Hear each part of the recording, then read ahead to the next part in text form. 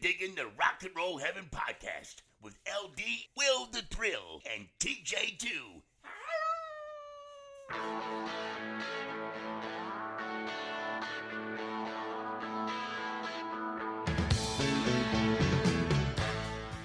Woo!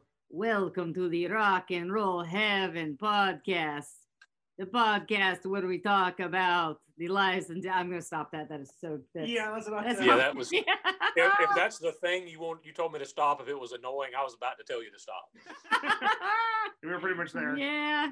Well, welcome to the Rock and Roll Heaven podcast, the podcast where we talk about the lives, careers, and deaths of famous musicians. I'm your host, LD. Along with me for the ride today is Will the Thrill. Hello. And TJ2, the Deuce. There it is. Okay, Yeah. what are you drinking? Okay, so first of all, in case you couldn't tell, I did that with my mouth. That wasn't the actual crack and whoosh of a can being open, because You being the guy from that movie that one time. Police Academy? yeah, the guy that was famous for that one thing that he did. Yeah, no, I have beer in a bottle, and opening a cap doesn't lend itself to a cool sound, really. So, Okay. and I actually got bored while we were setting up to record and went ahead and opened it and started drinking it anyway. So, Okay, fair enough. So what kind of beer are you drinking? I'm enjoying a Highland Black Mocha Stout. Oh, Oh. that sounds like something you should Yes. save for Christmas. Getting in touch with my inner beer snob today. Yes. Nice. Well done. So, Mr. Hickey, what are you drinking? Well, in honor of the late Amy Winehouse, we did some research on her drink of choice, which was apparently called a Rickstasy. So ecstasy plus the name Rick, and it consists of vodka, Southern Comfort, banana liqueur, and Ugh. berries. Yeah, it's Yuck. Oh, It's I don't know why Miss Winehouse enjoyed this as much as she did. That sounds like punishment. It's not that great. could she not find a way to fit the actual taste of ass into a glass? Look, all I know is buying these ingredients. The clerk refrained from any comment, I'm sure, but I could read his face. Yeah. A Well, grown Southern Comfort and banana liqueur. I didn't need to hear anything else. And I was like, yeah, I think I'll pass on that one and let you do it today, Will. nothing good ever came of that. So Not out of SoCo. No, sir. It sure didn't. I can tell you that we have something that is going to be sitting in our cabinet for a very long time. So the Rock and Roll Heaven listeners can win a bottle of banana liqueur, mostly unused. A partially consumed bottle of Southern Comfort. Well, no, Yeah. that's where I really shined, because I specifically got the airline bottle of Southern Comfort, because I was Oh, not good. buying it. So I draw the line there. Yeah, That's not that's going to happen. Because, I mean, the vodka, he can mix in other Yeah, stuff. vodka's fine. Yeah. Vodka's fine. the vodka is the only part of it that didn't sound abhorrent to me. The Bailey's doesn't sound terrible to me. Because I like stuff on the sweeter side when I did drink. So that doesn't sound terrible. Yeah, I mean, and if you buy a bottle of Bailey's, they'll kind of look at you and be like, okay, Bailey's, whatever, You can put But, that in your coffee. Yeah, but banana liqueur and Southern Comfort, there's really no free pass on that. Mm-mm. Nope. So Will's taking one for the team because I don't drink. You're So both welcome. love you, honey. So today, as you guys probably have guessed, we are going to be talking about Miss Amy Winehouse as part of our continuing series on the 27 Club. And boy, what a contrast to last week's episode. For those who didn't hear it, we did Robert Johnson, who was born in 1911 and died in 1938, and almost nothing is known about him. And when he died, nobody had ever heard of him, to the point that people tried to book him for a show like 6 months after he'd been put in the ground. Yeah. He sold, I think, 5,000 records in his entire career, and almost literally there's nothing verified you can find on the record about him, or very little. We're going to do this week somebody who lived their entire life in the mass media age, about whom you probably know everything from doing research. Yep. And my first pass at her research was 36 pages. Oh my God. Keith Moon is right now sitting at 86 pages. So, and a like 600-page novel. So I still have that to go through. So Okay, good. But yeah, I've got her down to 17 pages. Well, it's like 16 pages and 2 paragraphs. So hopefully this is going to be a good episode. All right, so jumping in, Amy Jade Winehouse was born on the 14th of September, 1983. So she's a Virgo and 4 years younger than us. And she was born at the Chase Farmhouse in North London, a suburb of Southgate in London, England, for those who don't know where London is. Her father, Mitch Winehouse, worked as a cab driver while her mother, Janice, was employed as a pharmacist. By the way, a cab driver is a person who drives a cab. Yes, and a pharmacist is someone who gives you drugs. Great start, everybody. Yep. Thanks for joining us this week. Check us out next week. Actually, the guy that gives me drugs is named Snooky, but whatever. I don't know. But she had an older brother, Alex, who was born in 1979. Woo woo! That's our year, babe. Yeah, there we are. And she attended Ostage Primary School in her early years. Winehouse was immersed in music, and this is what we were talking about before. I can't remember who we were talking about before, though, who just didn't have, I think it was Frank Sinatra, didn't have like a musical family. Yeah, he did not. Right? He did not. Yeah, none of any kind, if I remember. Yeah, her family was. Many of her uncles on her mother's side were professional jazz musicians, and her father sang as a child with his family. And her father, Mitch, often actually, funny enough, sang Frank Sinatra songs to her. And whenever she got chastised in school, she would sing Fly Me to the Moon before going up to the headmistress to be told off. Winehouse actually attended a Jewish Sunday school when she was a child. During an interview following her rise to fame, she expressed her dismissal toward the school by saying that she used to beg her father to permit her not to go, that she learned nothing about being Jewish by going anyway. In the same interview, Winehouse said she only went to synagogue once a year on Yom Kippur out of respect. So she's not exactly what we would call a super religious girl. She grew up listening to a diverse range of music from James Taylor to Sarah Vaughan. Hey, James Taylor. Yeah. And when she was 9, her parents actually got divorced, and she was primarily raised by her mother. As a child, she was always very self-willed, said Mitch, not badly behaved, but different. I feel like that's kind of how you guys would have described me growing up in there. No, I would have described you as bad. What? Yeah. No. I just would have described you as a horrible, terrible person. Look who's talking. You made me swallow my front teeth, and you gave me food poisoning like 5 years ago. Oh God. You think it was much longer ago. Yeah. Cheddar, please. You made me throw up yellow in a bathtub once. God. You set Grow up. You set my clothes on fire, you jerk. In my defense, I didn't know that putting cloth on a red hot stove burner would cause a fire. In my defense, when I was 8 or however old I was then. Good Lord. You see. But you were the bad one. How was I the bad one? I don't understand. Everything I did ever, I learned from you. From you, all right? I learned it by watching you. In 1992, her grandmother, Cynthia, suggested that Amy attend the Susie Earnshaw Theater School, where she went on Saturdays to further her vocal education and learn to tap dance. I feel like that's something that every little girl eventually does. You have to learn how to tap dance. You're 8 now. At the age of 10, she was drawn into listening to American R&B and hip hop acts. And that's right around the time when they're really getting good. And that's good for me, because you know how much I love TLC and how much I love Salt and Pepper. Right. And I said, by now we're talking early mid 90s at this point, right? Yeah. 1993, 94. Oh, wow. Okay. So just if she's listening to American R&B, like you just said, TLC would have been one, obviously. In Vogue was huge then. Oh, yep. That was great. Yep. Peppa. Yeah. Janet Jackson, Mariah Carey was huge by that time. So yeah, that would, if she was listening to American R&B, it would probably have been stuff along those lines. Yeah. And so she actually founded a short-lived amateur rap group called Sweet and Sour, based on the model of Salt and Pepper, with her best friend Juliet Ashby. Amy was the sour element. And in Winehouse's own words, they were little white Jewish Salt and Pepper. Like the Beastie Boys made Salt and Pepper? Sort of. The duo never released an album, but they did actually record 3 songs. And those were Glam Chicks, Spinderella, who, for those who don't know, is the actual DJ for Salt and Pepper, and Boys, Who Needs Them. Now, to be fair, she is 10 at this point. So I wasn't really writing songs at age 10. I was, but almost all of them were about boogers and farts. Nearly every one of them. It was niche genre. Mm-hmm. Yeah. Write what you know, big man. Write what you know. Yeah, your songs were terrible, and you're even as an adult, your songs suck.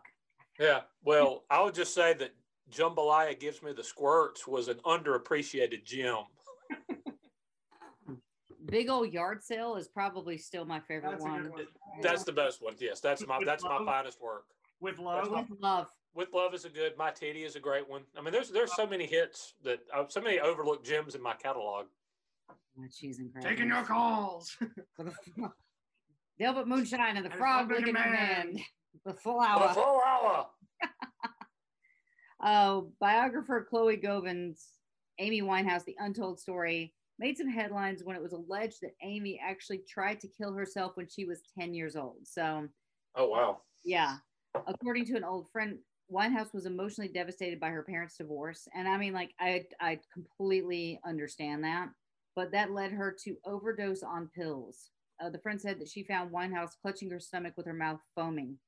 Old acquaintance talking about suicide attempts seems to be kind of a trend, since Winehouse's ex also claimed that she cut herself 8 weeks prior to her death. Man. According to Sybil, who we'll talk about later, Winehouse had called him up on their wedding anniversary day, but his new wife was in labor at the time, so she allegedly said that she had cut herself really badly. However, all of the stories that swirl through the tabloids following her death, it can kind of be really hard to separate the truth from fiction. So, like, you know how they say hindsight is 20/20, and I agree to that to some degree. But I feel like a lot of times people will take events or situations and kind of do the Nostradamus thing where they'll shoot an arrow and then paint a target around it. And so they're like, oh, look, she cut herself really bad. That must be her doing self-harm before her death. At the age of 12, Winehouse was accepted into the prestigious Sylvia Young School, which is a theater school. And a year later, she received her first guitar. Up until that point, her family hadn't been aware of her vocal abilities. They went to go see a recital and thought that she would just be acting, remembers Mitch. But then she came out on stage and started singing, and I couldn't believe it. I never knew she could sing like that. The headmistress was amazed by Amy's talent. It's hard to overstate just how much she struck me as unique, both as a composer and a performer. From the moment she first came through the doors at age 13, sporting the same distinctive haircut that she has now. How would you even describe her hair, other than it's voluminous? It's a beehive. It's a beehive. Yeah. It's a beehive, which kind of harkens back to her influences. Not so much now, but she was really into the 60s. Yeah.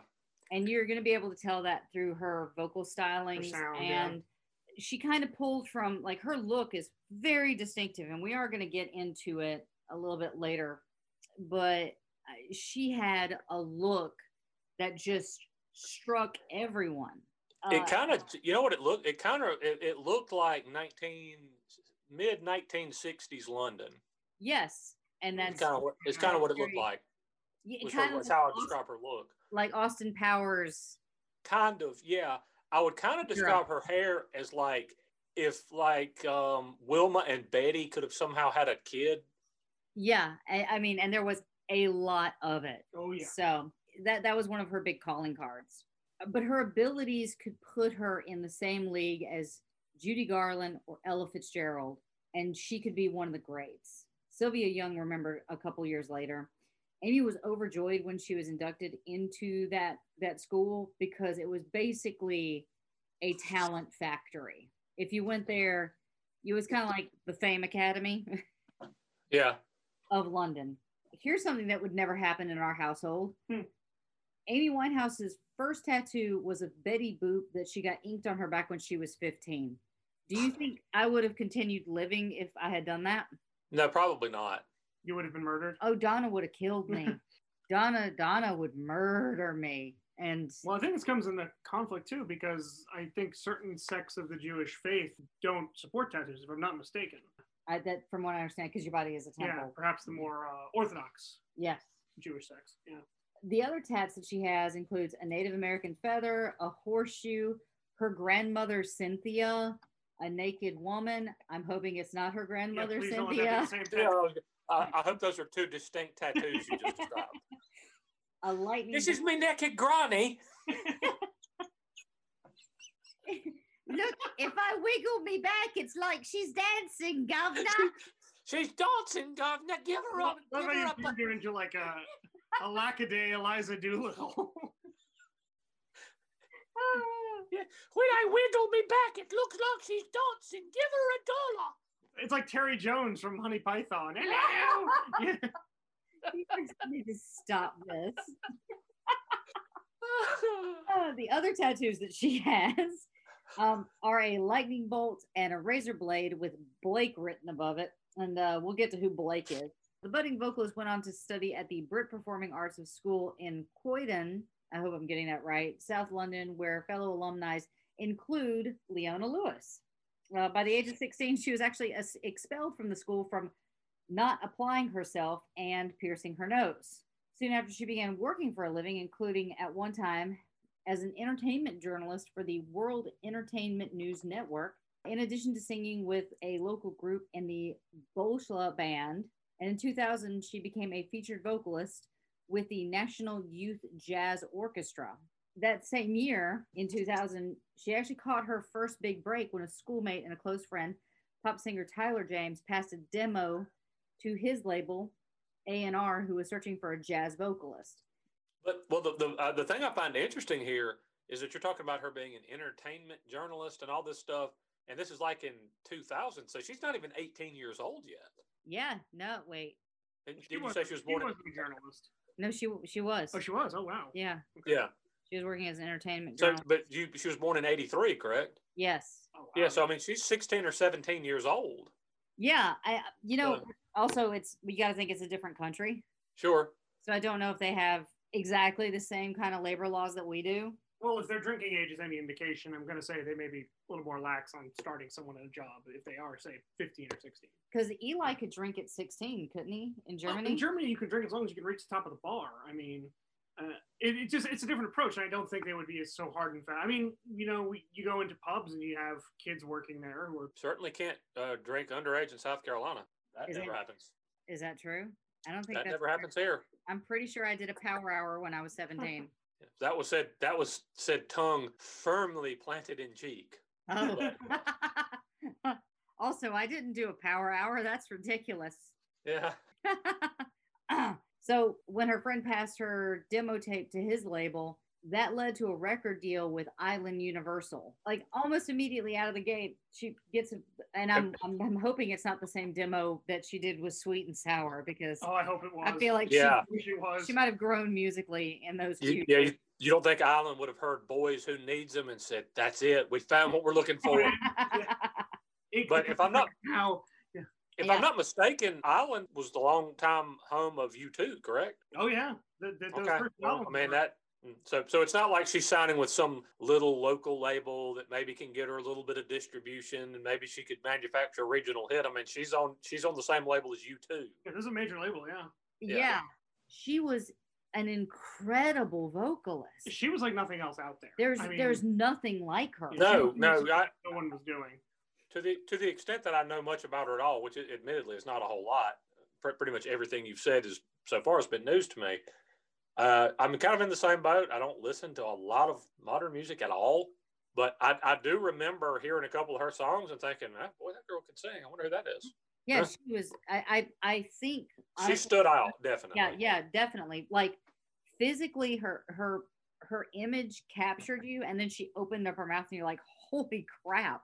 Because the way I was introduced to her was I actually saw the video for Rehab. We'll get to that song in just a few minutes, but she's in crackers. She was just miles above any other vocalist that we really had at that time.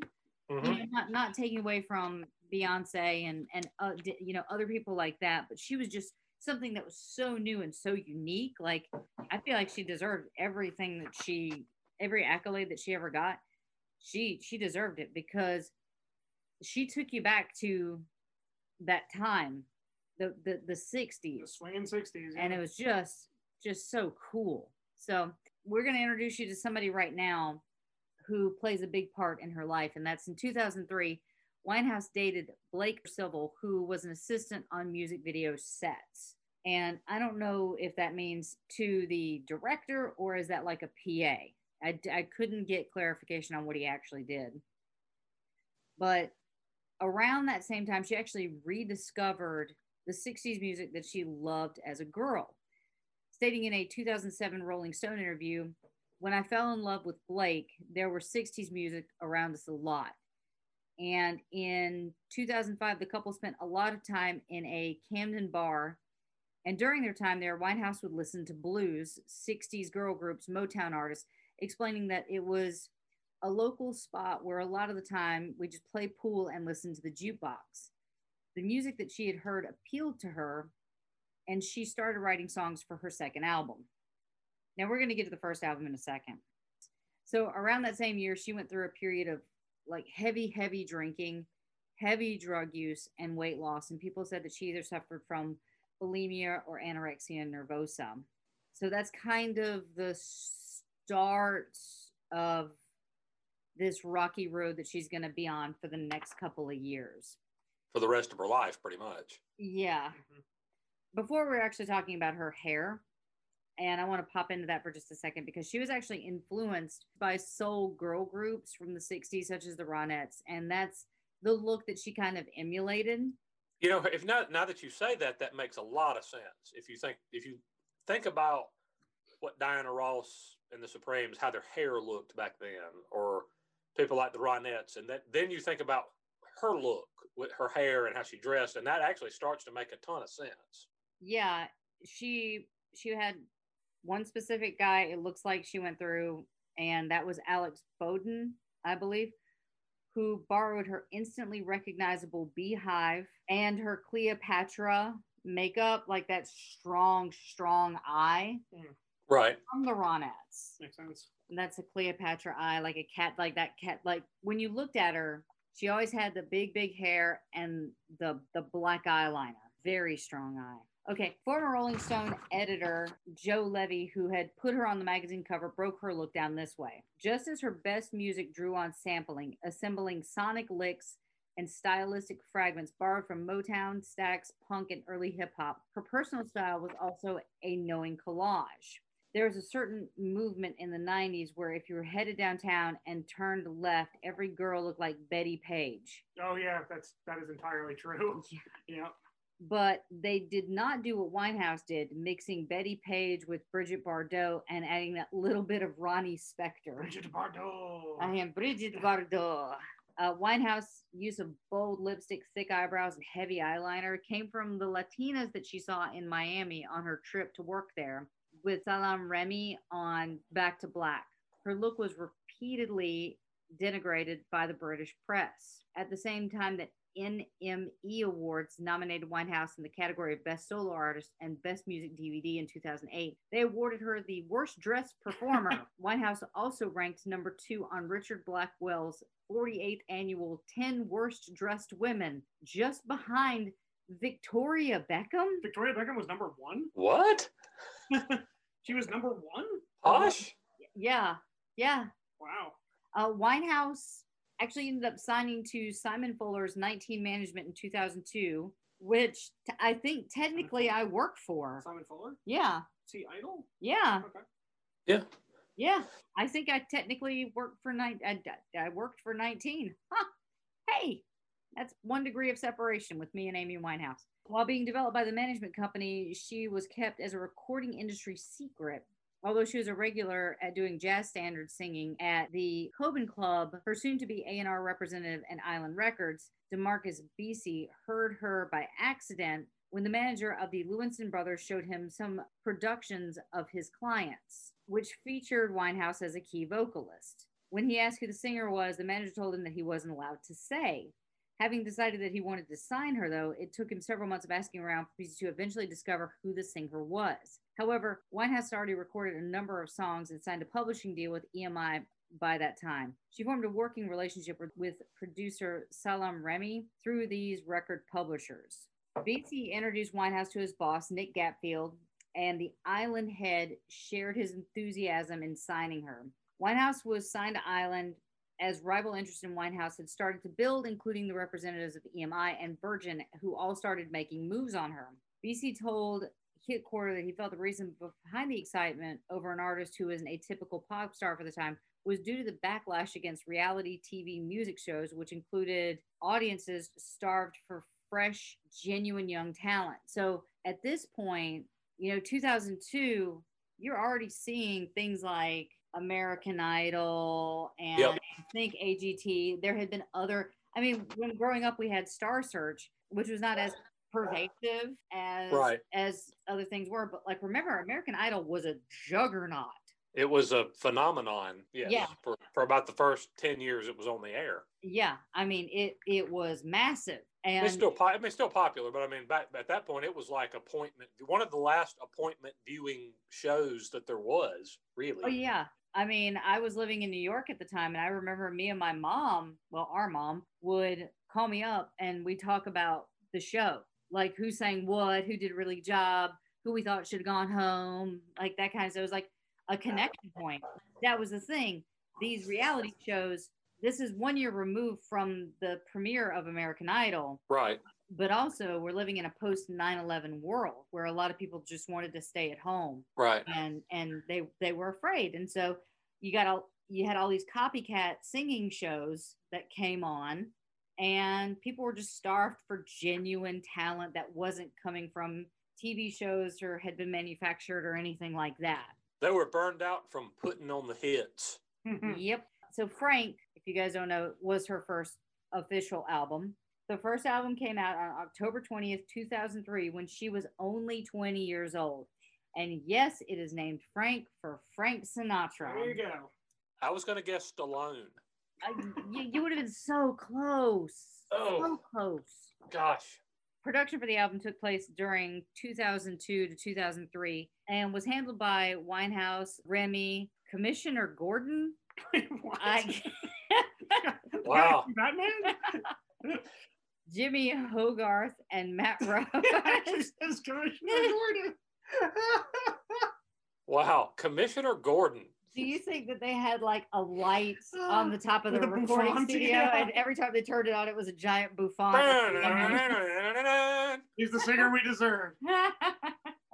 The album alludes to its nature and tone of Winehouse's lyrics on the album, as well as one of her influences, Frank Sinatra. The track Me and Mr. Jones on her debut album was about rapper Nas. Amy name drops his daughter Destiny in the song and references their shared birthday, and the pair would actually go on to be really good friends. So she was buds with Nas. Wow. That's cool. It was an instant hit, rising to number 3 on the British Billboard chart, earning her both awards and financial freedom, and it hinted at her propensity for drinking and indulging in, other vices, which we'll get to later. The song Mr. Magic is a hidden track, which we don't get hidden tracks anymore. Yeah, nobody does them. You can't do a hidden track. Well, because nobody, or very few, I do, but not many people do.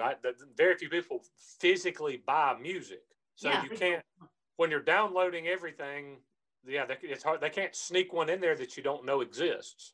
That Mr. Magic, which was the hidden track, was actually about substance abuse. So if you guys are paying attention early on, she was talking about this stuff in her art. But in a 2004 interview with The Observer, Winehouse expressed dissatisfaction with the album, stating that some things on this album make me go to a place that's a little fucking bitter. I've never heard the album from start to finish. I don't have it in my house.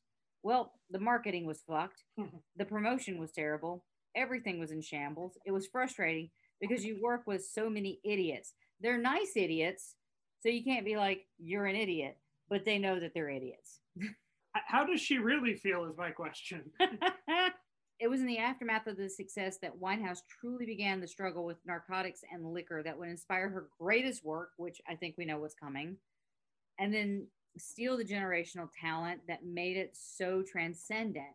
So on her critically acclaimed album, Frank proved to be a shrewd, caustic lyricist with her smoky, evocative vocals drawing comparison to jazz, rhythm, and blues legends Sarah Vaughan, Nina Simone, and Billie Holiday, which if you listen to those, like that's kind of the Mount Rushmore of awesome voices. Yeah, that's a camp you want to be in. Yeah, definitely. We do need to take a short break for our sponsors, and we will be right back. And welcome back to the show, guys. Thank you so much for checking out our sponsors. You really help out the show by helping them out. But apart from the 2 songs on the album, all the lyrics were characterized by brutally honest lyricism, and they were all written by Amy. So it's all very raw and very real and very personal to her. The album sold over 1 million copies in the UK and has been certified triple platinum by the British Photographic Industry, or BPI. The album earned her 2 Brit Award nods and put her on the shortlist for the Mercury Music Album of the Year, and delivered a prestigious Ivor Novello Songwriting Award in 2004 for the track Stronger Than Me. And we are actually going to take a listen to that award-winning song right now. So this is Stronger Than Me by Amy Winehouse.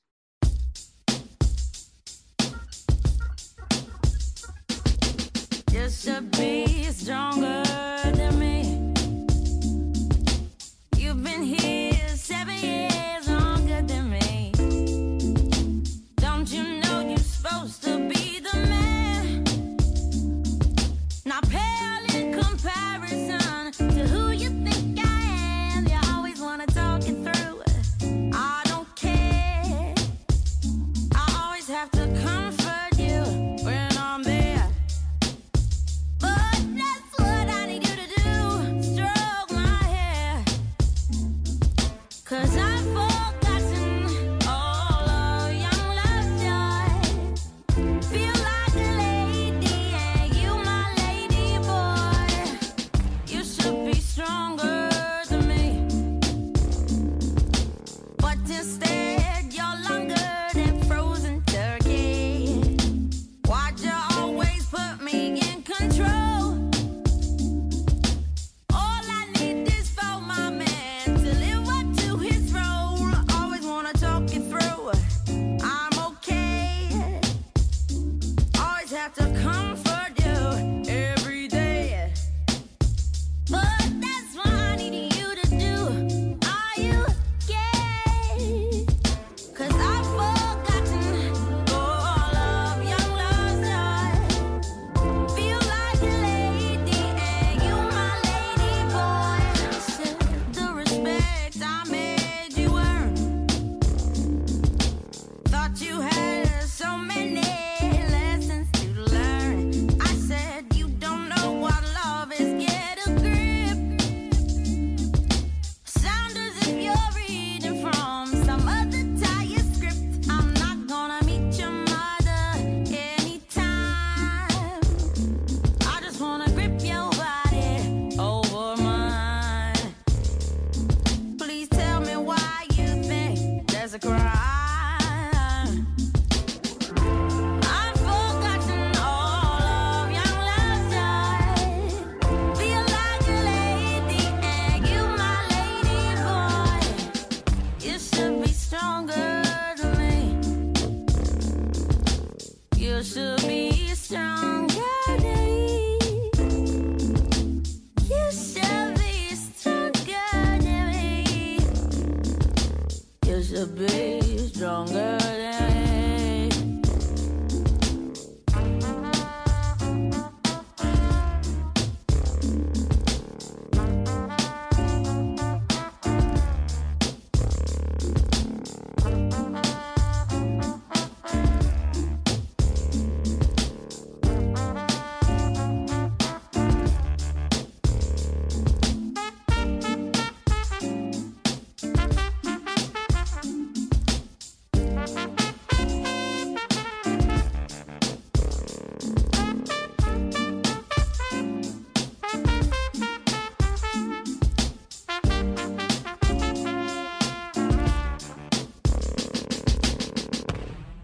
She did have a really cool voice.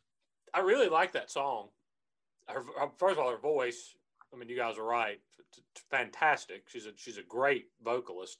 But I like the kind of vibe of the whole song. It's a very, you mentioned some of her jazz influences. You can kind of hear that. In fact, while we were listening to it, I actually asked you, the horn part, was that sampled from Miles Davis? Because it sounded very familiar, but.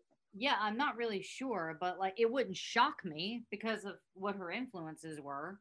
Yeah, but it was just the song had a very cool vibe to it. I really liked it. Yeah. Yeah, and the thing is, she's working with a well-known record label at this point. So I mean, I'm sure they have the resources to pull from that. So it might be here's just like a sampling of some of the criticism or praise actually for the album. John Bush called Winehouse an excellent vocalist, possessing both power and subtlety.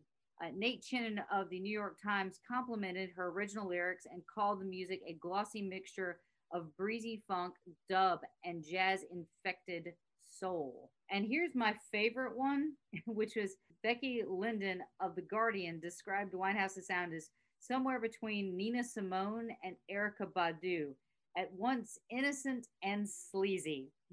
I think it's a really good comparison, though. That's a it really is. Hill and Erykah Badu, it's got that similar vibe to it. Yeah, it does. That's one of those songs that if you had played it for me, I would have thought it was some forgotten like jazz standard from the 40s or 50s.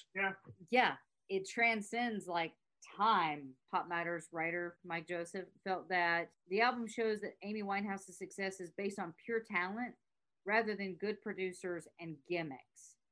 Okay, so you got to remember, like at this time, a lot of artists were leaning so heavily on auto-tune, and that came with the breakout of Cher's, I believe, 1997 release of Believe, where she used the auto vocoder to do that warble in her voice. That tuned to Z, isn't it like tuned to nothing or zero or something? It's something like that, but like.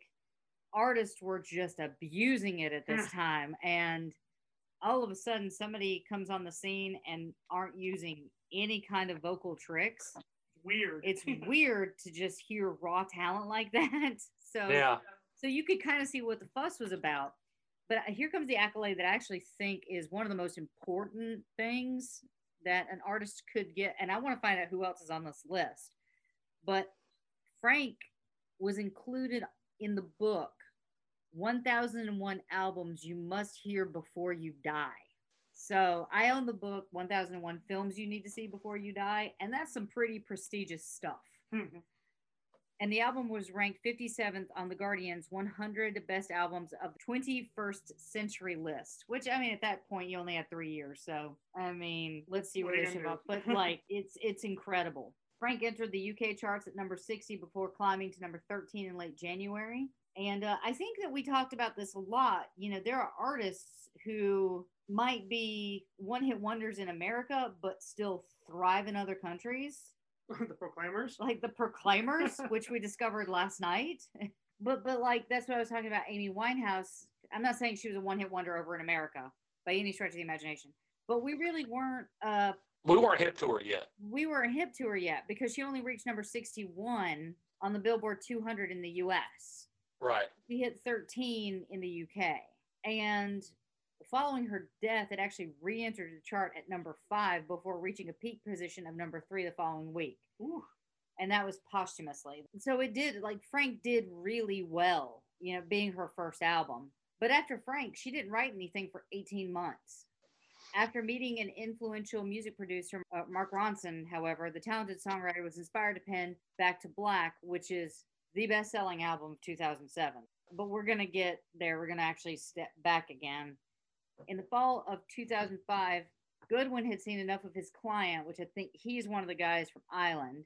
He had had enough of seeing his client and close friends stumbling through Camden and closer to the edge of squandering her talent, not to mention her life. He tried to convince her to go to rehab, but she swore up and down to her father that she didn't need to detox. So that effort was super short-lived. But eventually, Amy did agree to go to rehab, and more than once. But the months and years between the brief attempts in sober living were increasingly sordid and sad, filled with a private chaos that was performed for the public.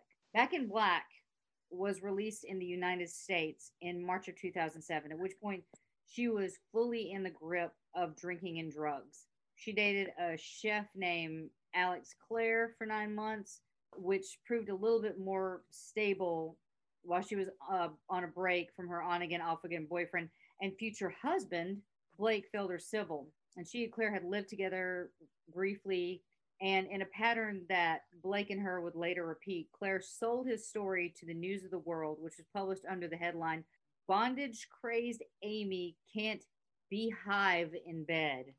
I see what you're doing there. Womp womp, dork.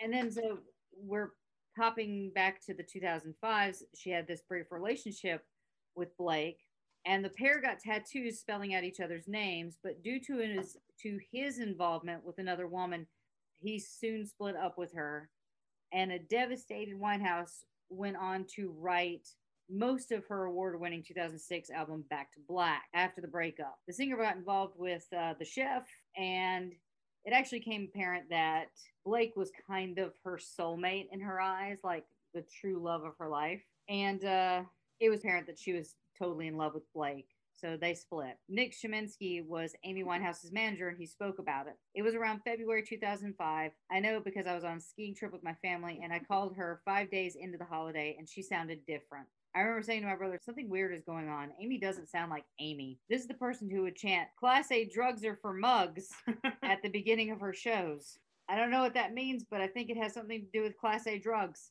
Perhaps. What are Class A drugs? To the Googles. So your A's are crack cocaine, ecstasy, heroin, LSD, mushrooms, methadone, and methamphetamine. Okay, but what does mugs mean? I guess it means mug is a slang term, probably Cockney. It means stupid, gullible person. So she's insulting the audience and promoting drug use. So Yeah. she's kind of like saying crack is whack, sort of. Pretty much. Yeah. Yes, It's exactly. Crack is whack. Equivalent. Although she smoked weed and was already a fairly big drinker, the accepted version in the film too is Amy, which we'll talk about later on, is that Winehouse didn't take crack or heroin until after she and Blake were married, although he had been taking heroin for much longer than she had. Skowinski actually thinks that it started earlier. She would be talking gibberish, and then all of a sudden she had a stammer. Okay, here's where I feel really bad for Mr. Hickey today. Not as bad as I feel. Her favorite drink was called a Rickstasy, which, honey, why don't you go ahead and repeat what you said at the beginning of the episode so people know how horrible this Yes, is. before I expound on its virtues, which will be few, it is 3 parts vodka, 1 part Southern Comfort, 1 part banana liqueur, and 1 part Bailey's, which I can guarantee you is 6 parts absolute crap. Yeah. Which adds up to, hold on a second, 6 parts ass. Pretty much, yeah. The butthole of an extinct dragon. Yes. And I just wonder how she stumbled upon this mixture. I mean, some barman in London probably had to come up with this. Yes, I would guess so, unless that's just all she had in the cabinet one night and she just took to mixing. I don't know how else she would come up with that. Yeah, Yeah, I'd like to know who the Rick is in Rickstasy. yeah I don't know. Little known fact, Schroeder. I was going to say Springfield. I was going to say Astley. That's even Maybe better. we're all right, and that's the beauty of it. It's open to interpretation. It's whatever Rick you want it Yeah, to be. exactly. When Blake went back to his ex-girlfriend a few months later, again, it was the start of a period of madness and chaos that was to last 4 years. Winehouse flipped out and turned furiously to alcohol. When it became critical, Szymanski and Goodwin tried to put her in rehab, but at the time, her father thought that she didn't need to go. Mitch, dude, what are you thinking? When she told Mark that story, he actually suggested that she turned it into a song, and Rehab would become the pivotal hit of her career. Winehouse's best-selling song came out when she was walking around with producer Mark Ronson, and you guys will know Mark for his work on Bruno Mars's song Uptown Funk. Oh, wow. Like, that song was massive, and it's still played at every wedding I ever work. I believe he's still with Island Records, too. I think he is too. Yeah. So he recalled that Winehouse actually sang the hook for Rehab along with the popular No, No, No part. It was only at Mark's insistence that she would actually record the tune that led to its creation. Later, Winehouse did admit that the song was about her former management company, who we might add reaped none of the rewards of the singer's success. when her management company suggested that she enter rehab, she dumped them and turned the experience into the song. So they told her to go to rehab. She said, no, no, no, dumped them, wrote a phenomenal song, and they got nothing. Took it to another management company. Yeah. I mean, bully on her, dude. The song Rehab, which addresses her refusal to receive treatment for substance abuse, became a top 10 hit in the UK and earned another Ivor Novello Award for Best Contemporary Song. The album was also a critical success, winning the artist a Brit Award for Best Female Solo Artist and a Brit nomination for Best British Album 2007. I feel like that's a very specific award. Suddenly flushed with a six-figure advance that would soon be followed by much larger paychecks, Winehouse bought her first apartment, or excuse me, her own flat in London's Camden neighborhood, long the mecca for punk musicians, drug dealers, and people who enthusiastically consumed both of their products. With little to do but work on her music, she embraced the local scene with open arms, becoming regular at pubs, which must have been cool. Super cool. Like, just hang out, Amy Winehouse. Yeah, Amy Winehouse is in like what sounds to be kind of a dangerous and slummy place. Forgive me if you're from that neighborhood. I don't know anything about it. I apologize. I'm just looking at drug dealers and punk musicians and thinking, I might want some mace in this area. But here's Amy Winehouse at the bar with you, drinking her Rickstasy. Which I do not recommend. I'm sorry. Don't drink it. Yeah, it sounded abhorrent. Which is apparently, that drink is only unique to the Holy Arms, which was the pub in that area. So, oh wow. So maybe that was kind of like their signature drink. It was on a card. She's like, let me try this. And then, you know, when she woke up 3 days later after drinking one of them, because I can only assume that, you know, she was not very heavy. No, she was not that how big, drunk? Yeah. How drunk would I be after that? Well, it's pure booze. There's no mixers. Yeah. So how drunk would I be right now? You'd be pretty sloshed if you had one. Well, I'm equating it liquor wise to like a Long Island iced tea, maybe, in that it's just a bunch of booze. I would say its only saving grace is the latter ingredients are liqueurs, so you got a little bit less alcohol, but you have more sugar. Which isn't sugar the reason why you get a hangover? That's what they say. Yeah. Yeah, because it dehydrates you, right? And you're dehydrated. Yeah. Yeah. So I assume she probably stumbled upon this drink while at this particular pub. You know, this was about the time where she met that charming addict Blake, who became the center of Winehouse's world, one of her musical muses, helping create one of the most seminal songs. Pain was her muse, and her combustible relationship with Blake provided plenty of inspiration, and he actually introduced her to heroin and hard drugs. And this on and off again relationship, you can imagine, was super volatile. And what would separate them was stuff that you shouldn't be able to come back from, which was infidelity and stints in prison. Whoopsie. If you're a musician and you have things you want to get out, you write music, she told an interviewer in 2006. You don't want to settle, because when you settle, you might as well call it a day. The grief and turmoil that fueled her creativity and the tumult with Blake would inspire many of the lyrics in Back in Black. Her heartbreak, frustration, unhealthy addictions belted out over the sounds of 1960s girl groups. The most famous of that is Rehab, would prove to be apocryphal. On October 30th, 2006, her second album, Back to Black, was released.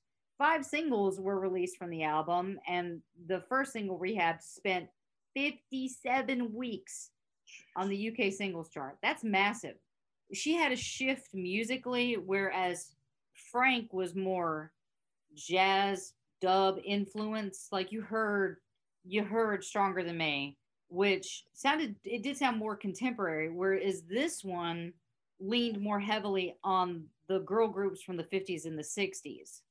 Winehouse worked with New York singer Sharon Jones's longtime band, the Dap Kings, to back her in the studio and on tour. Back to Black has been cited to have the musical stylings of contemporary R&B, neo-soul, reggae, classic R&B, and 1960s pop and soul. Chuck Eddy, musical journalist, credits Ronson and Remy's production for resembling Phil Spector's wall of sound technique and surrounding Winehouse with bass, strings, and a harp. Okay, so we've gotten to that point. The album's first song, Rehab, is upbeat, contemporary, and autobiographical about Winehouse's past refusal to attend an alcohol rehabilitation center after a conversation that she had with her father, Mitch Winehouse. Winehouse mentions Ray and Mr. Hathaway in reference to Ray Charles and Donny Hathaway. However, for some live performances, she replaced Ray with Blake, referring to, at the time, her ex-husband. So we're going to take a short break and listen to what I would consider her most famous song, Rehab. They tried to make me go to rehab. I said no, no, no. Yes, I've been black, but when I come back, no, no, no. I ain't got the time, and if my daddy thinks I'm fine, they try to make me go to rehab. I won't go, go, go. I'd rather be at home with Ray. I ain't got 17 days. 'Cause there's nothing you can teach me that I can't learn from Mr. Hathaway. I didn't get a lot in class, but I know it don't come in a shot glass. They try to make me go to rehab. I said no, no, no. Yes, I've been black, but when I come back, no, no, no. I ain't got the time, and if my daddy thinks I'm fine, just try to make me go to rehab. I won't go, go, go. The man said, why do you think you hit? I said, I got no idea. I'm gonna lose my baby. So I always keep a bottle on it. He said, I just think you're depressed. This me, yeah, baby, and go ahead. They try to make me go to rehab. I said no, no, no. Yes, I've been black, but when I come back, you no, no, no. I don't ever wanna drink again. I just need a friend. I'm not gonna spend 10 weeks. Have everyone think I'm on the man. And it's not just my pride. It's just till these tears have dried. They try to make me go to rehab. I say no, no, no. Yes, I've been black, but when I come back, you no, no, no. I ain't got the time, and if my daddy thinks I'm fine, just try to make me go to rehab. I won't go, go, go. All right, so what do we think about that? I love that song. Again, her voice is amazing. It's just it just transports you to a different place in time. We were just kind of talking as that was playing there, Wheel the Thrill, that very reminiscent of Leslie Gore. I could definitely hear that. Yeah, and this was what, 2007, 2008? Yeah. 2006. I mean, I remember hearing this when it came out, and I was honestly confused by it at first. Well, here's the thing. Like, the musical landscape at this point was like Gnarls Barkley's Crazy. You had Hips Don't Lie by Shakira, You Beautiful James Blunt, Temperature by Sean Paul, The number one song of that year was Bad Day by Daniel Powder. Yeah, so Rehab Oh. was nothing else out there. So yeah, Yeah. it was literally there was nothing else out there, and it hit you like a ton of bricks. Yeah. Very, very, very retro, very eclectic sounding, and that voice just cuts through everything all the time. Oh yeah. Yeah, I mean, I'm thrilled to be talking about her because her voice was so incredibly unique. A couple of the other songs that were on there were "You Know I'm No Good," which was an up-tempo song about Winehouse cheating on a good man who loves her and therefore cheating herself out of a healthy relationship. "You Know I'm No Good," which was released on January 8th, and that was the album's second single, reaching number 18 on UK charts. We didn't get this album until 2007 with a remix of You Know I'm No Good featuring Ghostface Killah. So they had a good 6 months on us with the song. The other song that I adore off of this album is Tears Dry on Their Own. And I think the reason why I love that is, and this is going to be the final song that we used for her. But before I get to that, that has the same chord progression from Marvin Gaye and Tammy Terrell's 1967 song, Ain't No Mountain High Enough.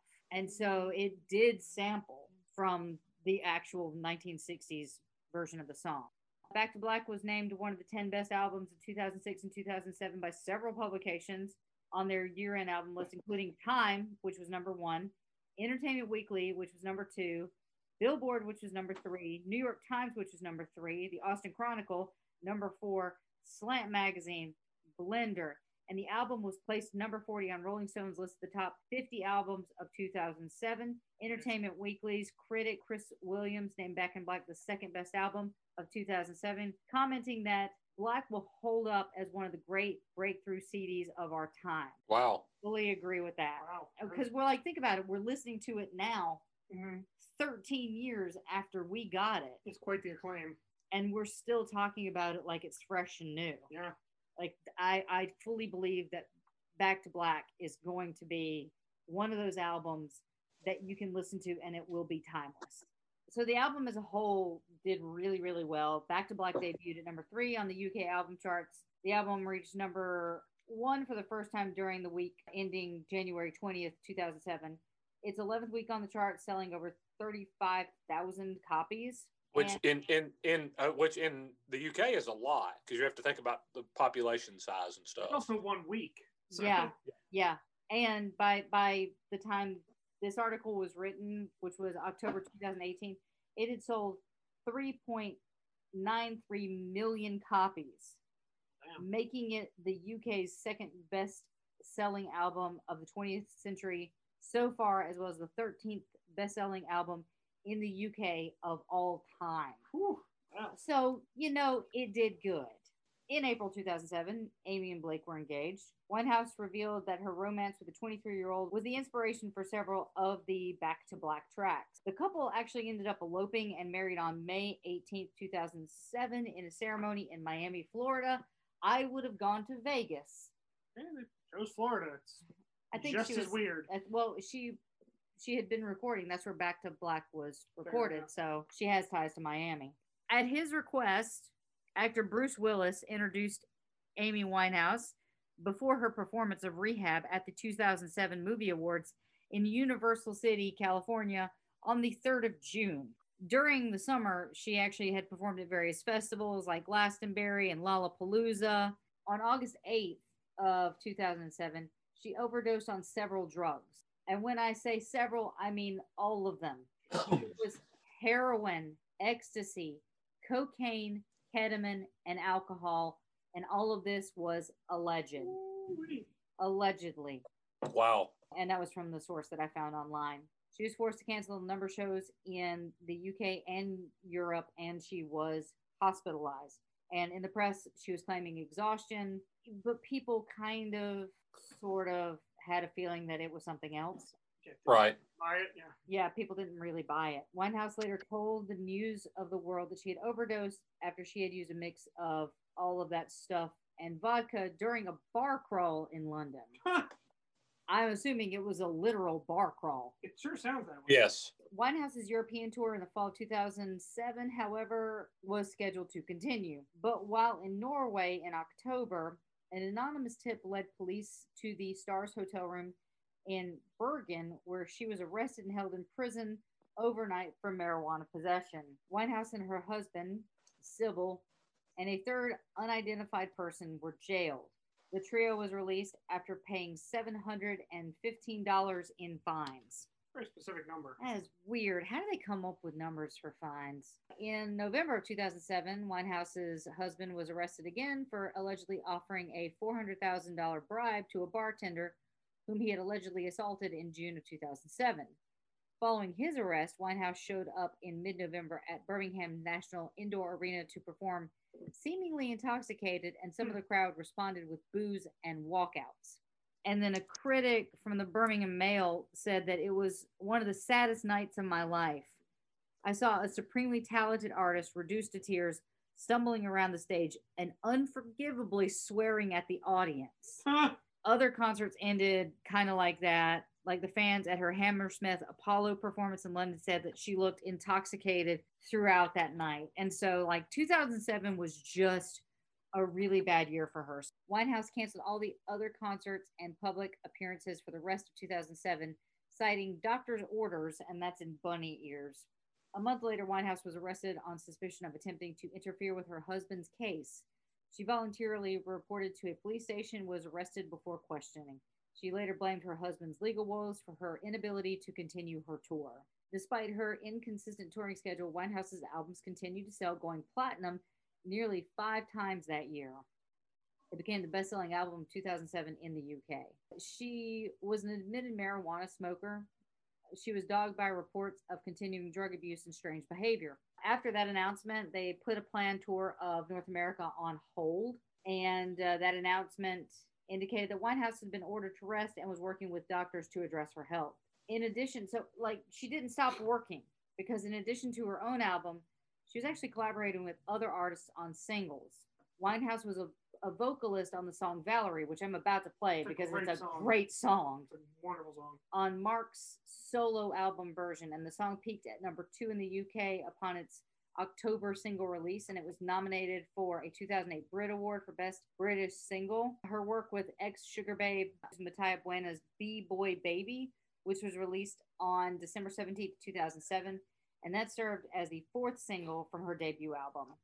So we're going to rock it back, and I'm going to play Valerie. You know why? Because it's my podcast. I'll do what I want, and it's a great song. Have you heard this one, T? I don't think I have. Oh, my God. It's excellent. Okay, it is amazing.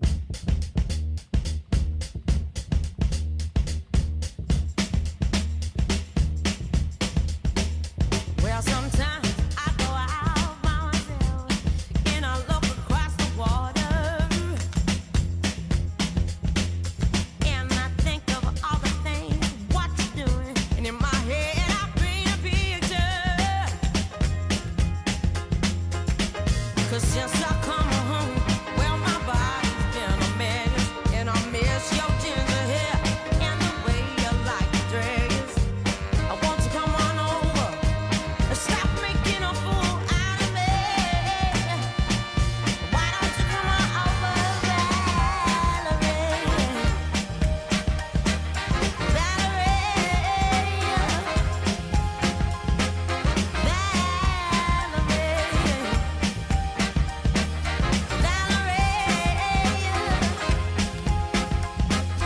Did you have to go to jail?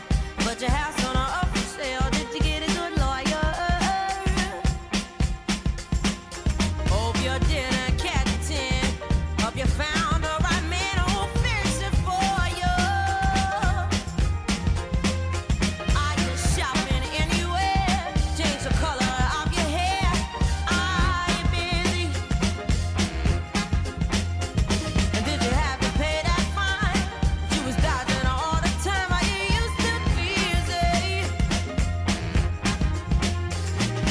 Since I come home, well, my body's been a mess, and I miss your ginger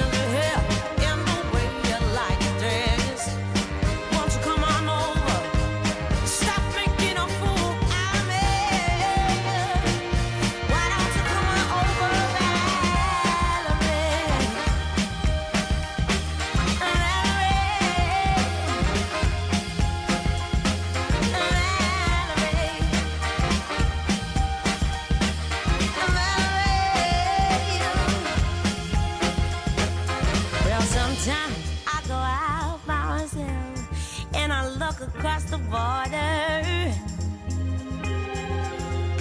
And I think about all the things, and in my head I paint a picture. Since I come home, well, my body's been a mess, and I miss your ginger hair and the way you like to dress. Won't you come on over? Stop making a fool out of me. Why don't you come on over, Valerie?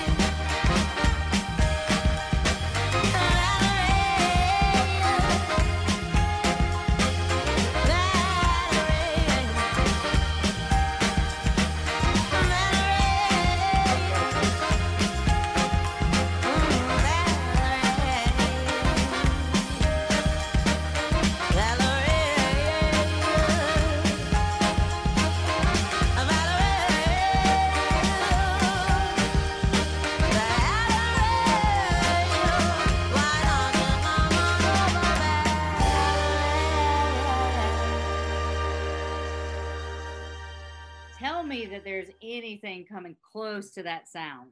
Almost nothing. So I put this in. It should have gone in the episode a little earlier, but it has no effect on the story. And really, I put this in just to make Travis laugh, just to make the Deuce laugh. Because on December 31st, New Year's Eve, 2006, Winehouse appeared on the Jules Holland annual Hootenanny. See, I knew that would make you laugh. Jules Holland, former member of Squeeze. He was? Oh, like Tempted? Yeah. Was he really? Wow. Tempted, pulling muscles from the shell. Yes, them. Wow. Okay. Well, he had a Hootenanny. Clearly. And I bet there is no hootenanny quite like a Jules Holland hootenanny. There's probably not. Well, she covered Marvin Gaye's I Heard It Through the Grapevine along with Paul Weller and Holland's Rhythm and Blues Orchestra. And she also performed Toots and the Maytals Monkey Man. Did we just lose Toots here very recently? We actually did. You can see that. There's a post on our Twitter page about that. Yep. It gets harder because in January of 2008, a video allegedly showing Amy Winehouse smoking crack cocaine surfaced, leading to a brief stint in rehab. And she was arrested in May of 2008 for questioning, but she wasn't formally charged in the case because police could not officially determine what she was smoking in the video. And I didn't realize just having a video of you smoking something could lead to an arrest. Yeah, I don't know how that would work. Yeah. That's scary. After publicly admitting to illegal substance abuse, Amy was actually denied a U.S. visa due to her use and abuse of narcotics. And this prevented her from performing live at the 2008 Grammy Awards.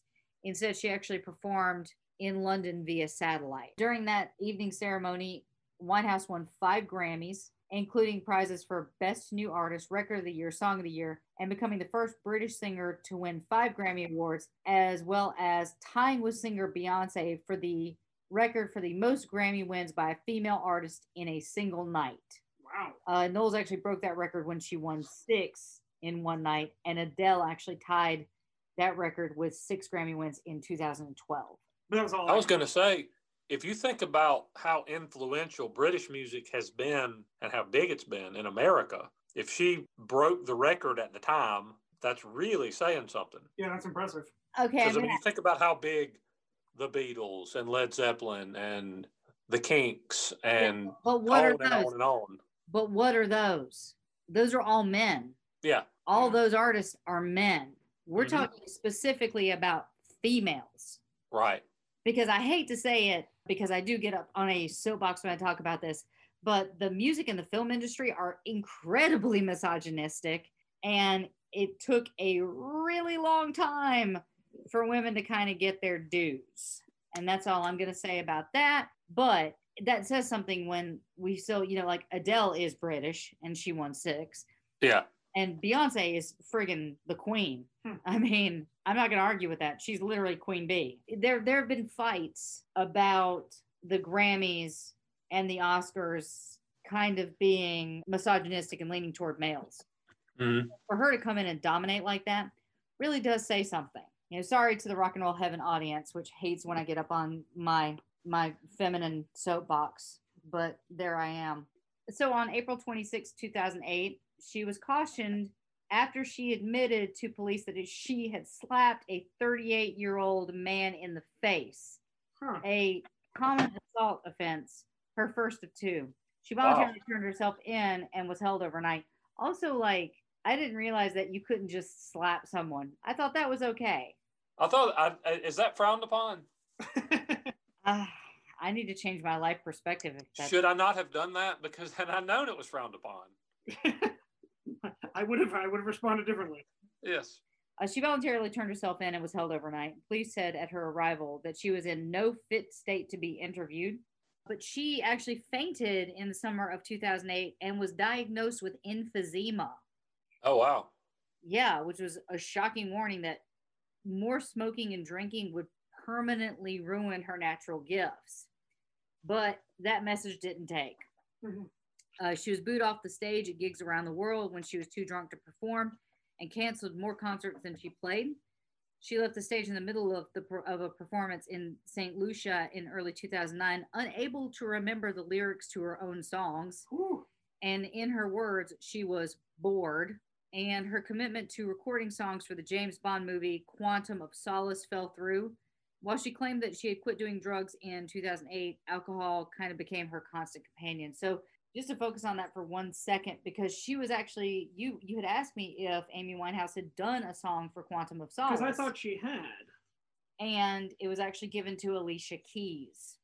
So I would think if you're British, missing out on getting to do a signature Bond song would be kind of a blow. Yeah, and thinking about the company that would put you in, think about all the Bond things and who's done them. I mean, Shirley Bassey, Tina Turner, Adele, Madonna, Adele, Sam Smith, Duran. Yes, Paul McCartney. Aha. Wait, Aha did a Bond. They did Living Daylights. Yeah. Did it suck? No, it actually good. So I mean, she missed out on something really big. And I don't know if that's just conjecture that it fell through, or I don't know the reasons why she didn't do the Bond thing. Or she would, or it could be that she just couldn't function at that point, is what it sounds like. She couldn't perform in concert. Yeah. So, but also it could be the whole Con Air thing where, LeAnn Rimes did How Do I Live? And then they wanted a more mature voice. And so they went with Trisha Yearwood. So they took an older voice. So Alicia Keys is a very different sound than Amy Winehouse is. So they could have just wanted a different sound. What my research said is it fell through. So it could have been either because she wasn't able to function or if the filmmakers had chosen a different sound. But just putting the pieces together, she was unable to perform in concert, it sounded like. Yeah. In July 2008, she stated that she had been diagnosed with some area of emphysema. So this is when she announced it publicly to the world that she had this. And that she said that she was getting herself together by eating loads of healthy foods, sleeping loads, playing my guitar, making music, writing letters to my husband every day, because I'm pretty sure at this point he was in prison again. She also kept a vertical tanning bed in her flat. She began doing precautionary tests on her lungs and chest at a clinic for what was reported to be a chest infection. She was in and out of the facilities and was granted permission to set her own schedule regarding home leave. And she returned to the hospital on November the 23rd for a reported reaction to medication that she was taking for those early stages of emphysema. At the 2008 Ivor Novello Awards in May, she became the first ever artist to receive 2 nominations for the top award, Best Song, musically and lyrically. And she won the award for Love is a Losing Game and was nominated for You Know I'm No Good and Rehab, a Novello winner for Best Contemporary 2006 Song. And she also received a 2008 nomination for the best-selling British song. Winehouse was also nominated for a 2008 MTV Europe Award in the Act of the Year category. So you guys got to remember that she put out that album like 2 years ago in our timeline. But her drug problems constantly posed a threat to her career, not just due to like bad publicity of canceled shows, but because they could have ended her life even if the alcohol hadn't. According to her father, medical tests showed that Amy had 70% lung capacity in 2008. Sounds problematic for a singer. It is very problematic because if I've learned anything from COVID, if you drop to 90%, they have to place you on a ventilator. And she was at 70? And she was at 70%. Yeesh. And that was according to her dad. Wow. Smoking cigarettes and crack cocaine had damaged her lungs and her heartbeat, which gave her an irregular heart rhythm. As she grew older, there's a very good chance that she would need an oxygen mask to even breathe properly. Oh, wow. Much less like Wow. about singing, like just That's scary. existing, she would need an oxygen mask. By the end of 2008, the singer's marriage had dissolved. Winehouse had begun an extended stay on the Caribbean island of St. Lucia during the time that she had allegedly met a new love interest, and the tabloids had linked Blake to a German model named Sophie. And in January 2009, a spokesperson for Amy confirmed that divorce proceedings had begun between husband and wife, with Blake filing for divorce and citing adultery as the reason for the split, which is weird because he was super into cheating, apparently. Sounds that way. So that here's something to put into perspective. They were married for 17 months. Wow. And in between that times, they had survived a jail term, repeated drug and alcohol excess, the glaring spotlight of fame, but it could not withstand a 21-year-old blonde model who reportedly mouthed, "I love you," during his appearance in a London courtroom. Huh. It's over. There's no way back for us now. It's never going to last. We were only together for the sex, she was reported saying in the newspaper, The News of the World. Amy said this? Yes. Okay. So this was 17 months of just the most tumultuous time of her life. He had allegedly introduced her to heroin. He had done stints in prison. Like, it was just a volatile relationship, but she considered him like her soulmate. And that was her greatest muse for Back to Black, which was like her most successful album. And all of a sudden it's done. It's over. But it actually looked like her life was going to kind of turn around at this point, because she started dating a clean-cut film director named Reg Travis. And with a promising career, he was seen as a stabilizing force in Winehouse's life and actually had the approval of her parents. Hey. But he was a clean-cut, straight-razor kind of dude that, what was hopefully going to be a good influence on Amy's life. And it did seem like it was starting to turn around. And remember we mentioned about the labels, how they started their own labels? In January of 2009, Winehouse announced that she was going to launch her own record label. The first act on her Lioness Records was Winehouse's 13-year-old goddaughter, Dionne Bromfield. Her first album features covers of classic soul records, which was released on the 12th of October, 2009. So that's a pretty good turnaround, like establishing your own record label, having your first act, and have them release their first album underneath you in less than a year is pretty good. Would you guys agree with that? Oh, yeah. Yeah. Absolutely. Yeah, she sang backing tracks on several of those tracks on the album, and she provided vocals for Broomfield on the BBC's television program Strictly Come Dancing in October of that year. What a great name. But hopping back in the timeline, on the 5th of March 2009, Winehouse was arrested and charged with common assault following a claim by a dancer named, I think it's Shireen Flash, that Winehouse had punched her in the eye in September of 2008 at Prince's Trust Charity Ball. Also in 2009, she was added to the Guinness Book of World Records for most Grammy Awards won by a British female act. But of course, that will change when Adele steps in and wins 6. She actually mentioned in the British press that for the time being, I've just forgotten that I was ever married when speaking about Blake. I still love Blake and I want him to move into my new house with me. That was my plan all along. I won't let him divorce me. He's the male version of me and we are perfect for each other. Nonetheless, an unconstituted divorce was granted in July and became final in August. And Blake received, how much money do you think he received in the settlement? It's either nothing or a ridiculous amount. Okay, T, what do you think? £500,000. Thank you, Terry Jones. Yep. He got nothing. He got nothing. He Okay. got Oh, wow. absolutely nothing. Winehouse and her family were the subject of a 2009 documentary titled Saving Amy, and she entered into a joint venture with EMI to launch a range of wrapping paper and gift cards containing song lyrics from her album, because nothing says I love you like the lyrics from Rehab. I was gonna Right. say, I'm no good. Tears dry on their own. Happy engagement. Tears dry on their own. Yes. Fuck.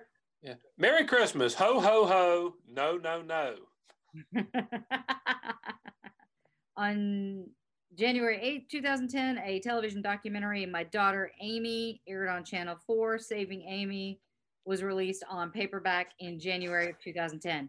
So she's got her albums, she's got wrapping paper, she's got gift cards, she's got books, she's got television appearances, she has her own record label.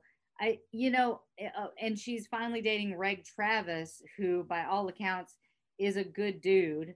It kind of sounds like everything is coming up Amy, right? Seems that way. She also has a 17-piece fashion collection with Fred Perry, which is incredible because now she has become a legit fashion icon. Fred Perry. Yeah.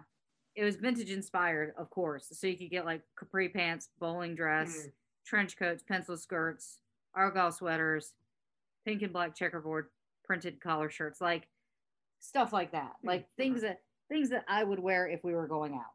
Got it. Okay. So she's doing pretty darn good. Now, the thing is different with America than it is with Britain is that they don't stand for the paparazzi in Britain. Because I think this stems from Princess Diana. Okay. How so? You can actually get injunctions on them to stop them from following you. Oh, wow. Well, and the British press is notoriously Very salacious. aggressive, I'll say. So they don't need the paparazzi. Yeah.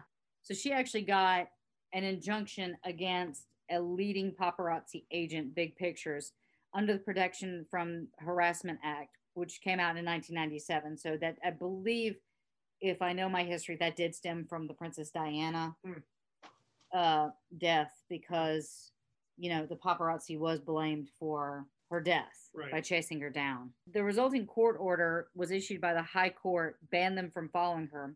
Photographers were also banned from following her within 100 meters of where she was, and they couldn't come close to her London home.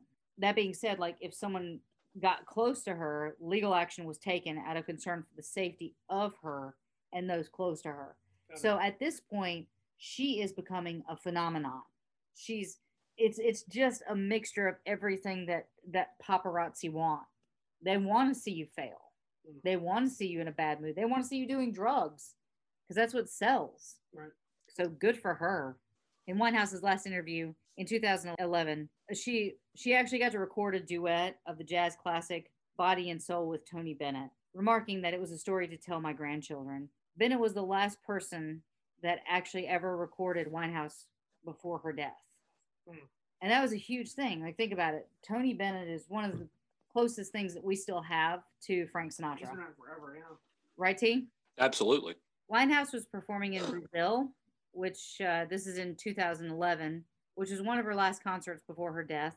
She played 5 dates in Brazil. So when she actually did this concert, the opening act was Janelle Monáe and Meyer Hawthorne. If you guys don't know who Janelle Monáe is, she did a song called Tightrope, which was featured on the TV show Glee, but she was also in the film that we covered last year, which was Harriet, and she was excellent in it. She's a phenomenal singer, really impressive singer, and a great actress. But the following month, she cut a performance short in Dubai following booing from the audience. And I don't know who buys a ticket to boo someone. I think it's effort.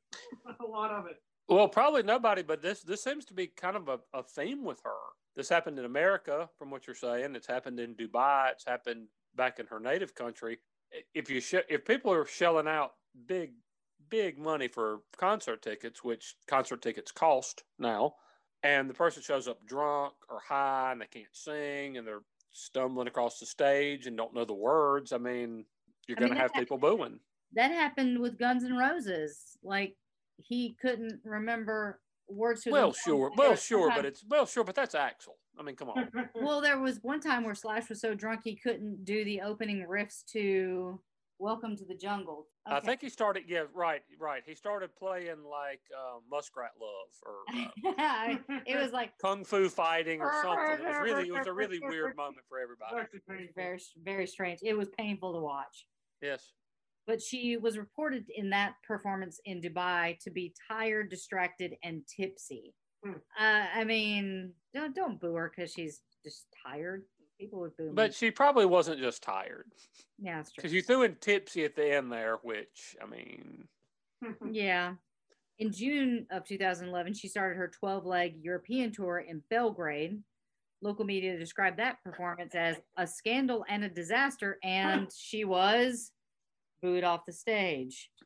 Did she ever do an actual performance where she wasn't? This is like such a recurring trend from what you're reading us here. It's crazy the amount of time she actually got booed off stage, because I found this in like my research was amalgamation of about 30 different articles on her life from the internet, and just about everyone mentioned that later on this was like a thing. The local press also claimed that Winehouse was forced to perform by her bodyguards, who did not allow her to leave the stage when she tried to do so. She then pulled out of performances in Istanbul and Athens, which had been scheduled for the following week. And on the 21st of June, it was announced she had canceled all of her shows again and would be given as long as it takes to sort herself out.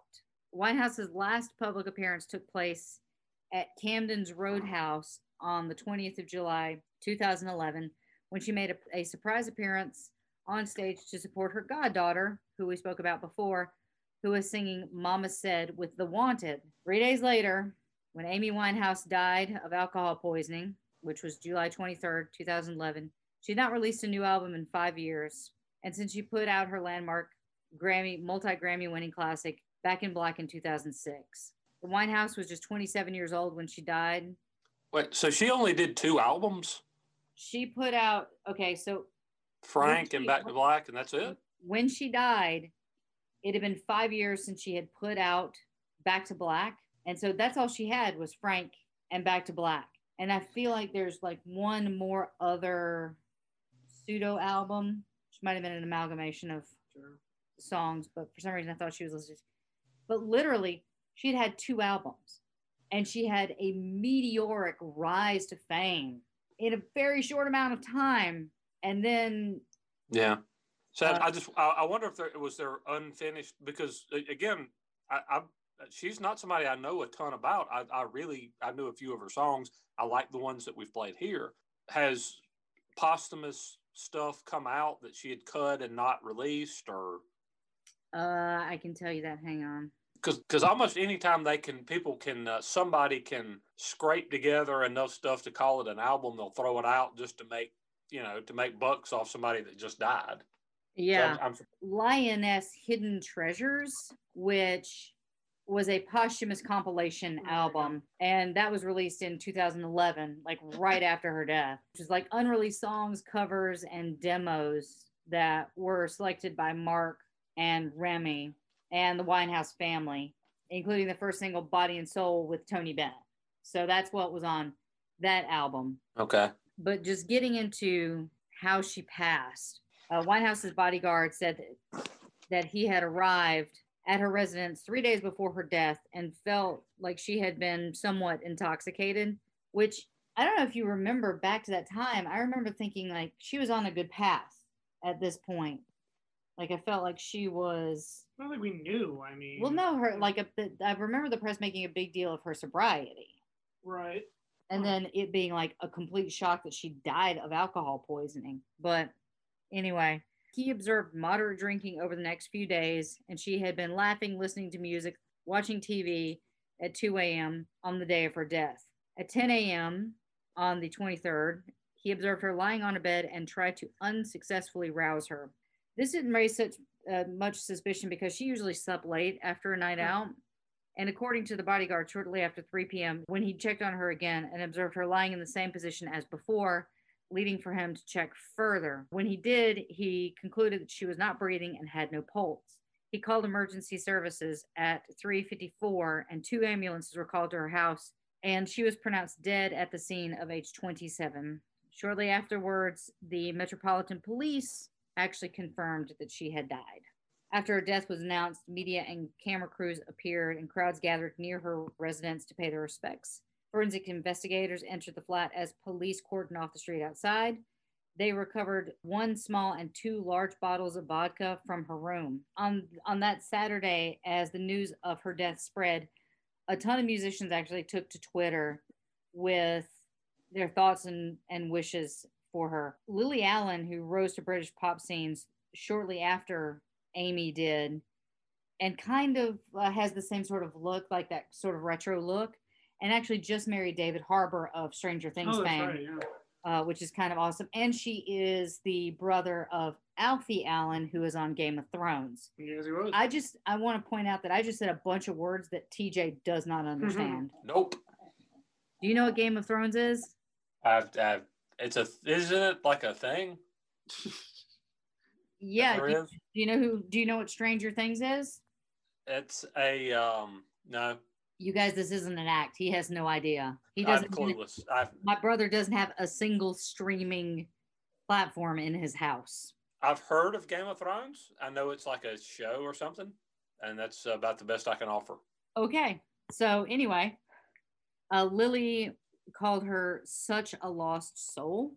The singer Josh Groban wrote, "Drugs took her gift, her soul, and her light long before they took her life. Rest in peace, Amy."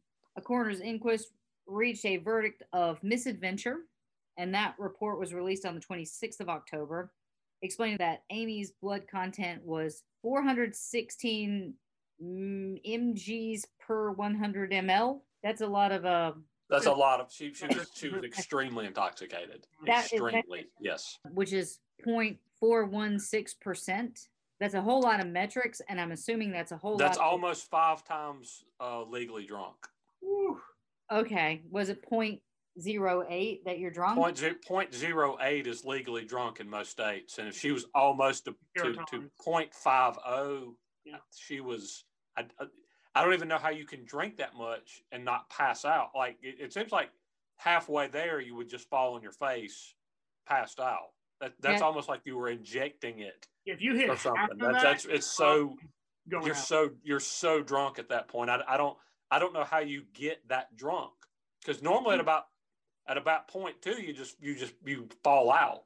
According to the coroner, the unintended consequence of such potentially fatal levels was the cause of her sudden death. So moving to her service, because remember I was telling you guys that she grew up Jewish, but went to, we should go to synagogue for Yom Kippur out of respect and things like that. But she actually did have a traditional Jewish funeral service, and that was led by Rabbi Frank Hellner.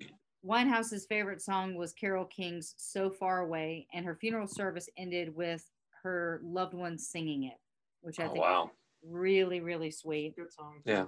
Kelly Osbourne and Mark Ronson were among some of the famous friends that joined Winehouse's friends and family at the cemetery earlier that day. She ended up being cremated following those services, and her ashes were buried alongside her grandmother Cynthia's, which I find incredibly sweet, because remember, she had the tattoo of her grandmother on her back or on her body. Mm-hmm. So she did, Cynthia meant something to her. Chris Goodman, who was the UK-based representative for Winehouse, told Britain's Daily Mail that her father gave a touching eulogy at that ceremony. Mitch was funny, and he told some great stories from her childhood about how headstrong she was and how clearly the family and friends recognized the stories and laughed along. He stressed that so many times she was happier now than she had ever been, and he'd spoken about her boyfriend and paid tribute to a lot of people in her life. Mitch Winehouse said during the ceremony that his daughter was trying to overcome her addiction, having told him, "Daddy, I've had enough. I can't stand the look on your face and the family's faces anymore." He said he planned to set up a foundation in his daughter's name to help people struggling with addiction. Knowing she wasn't depressed, knowing she passed away happy, makes us all feel better, he said. A family friend, Alfie Ezekiel, 55, said the service had been a joyful celebration of the singer's life.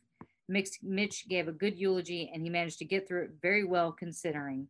Mitch's last words to Amy in his eulogy was, "Good night, my angel," Goodman said. "Sleep tight. Mommy and Daddy love you ever so much." The one person that was missing from the service was Blake.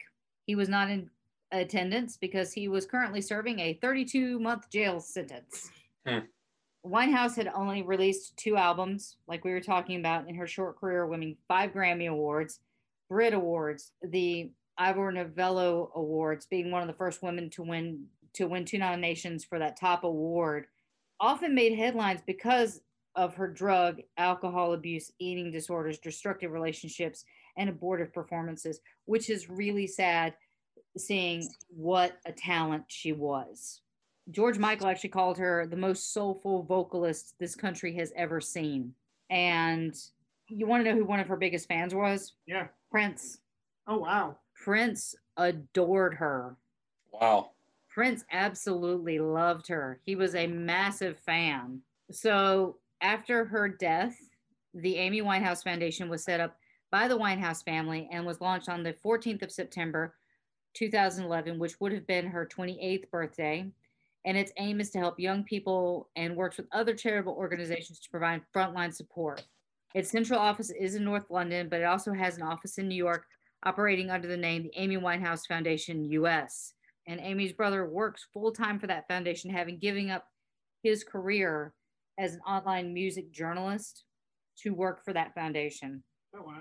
The charity itself works to prevent the effects of drug and alcohol misuse on young people, and it aims to support, inform, inspire vulnerable and disadvantaged young people to help them reach their full potential. On March 13th, with the help of ex-addict Russell Brand, that name should be familiar to our audience because he is a British comic who actually was married to Katy Perry. Yes. The foundation launched the Amy Winehouse Foundation Resilience Program for schools across the UK, which aims to provide effective education around drugs, alcohol, and dealing with emotional issues. And anyone who believes that young people can be a part of Amy's legacy.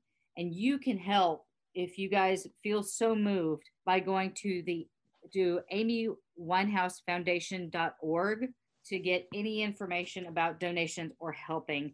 And if you guys genuinely want to help, I will leave that address in the show notes for this week's show. There was a statue unveiled on what would have been her 31st birthday, which was sculptor Scott Eaton. And you can find that in Camden Town, North London.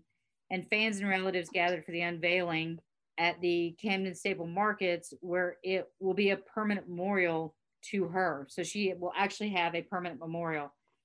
And then there was a documentary film that was created called Amy.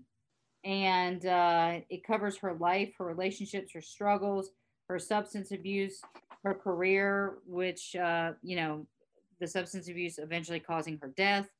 And it was premiered at the Cannes Film Festival and was being reviewed as a tragic masterpiece, brilliant, heartbreaking, unmissable.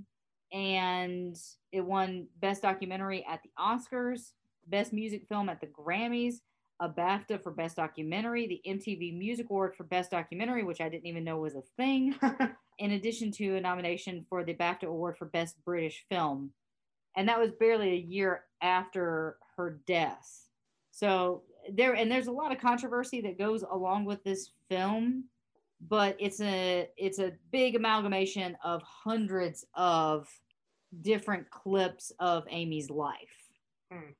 So, I mean, that's, if you guys are interested in documentaries or rockumentaries, this is probably a good one for her. In October of 2017, it was announced by Winehouse's father, Mitch, that a West End musical based on Amy was in the works. And he also revealed the information about the foundation. And in 2018, they had signed a deal, her estate, her family had signed a deal with Monumental Pictures to make a biopic about her life, which was going to be directed by Amy Owen and produced by Deborah Hayward.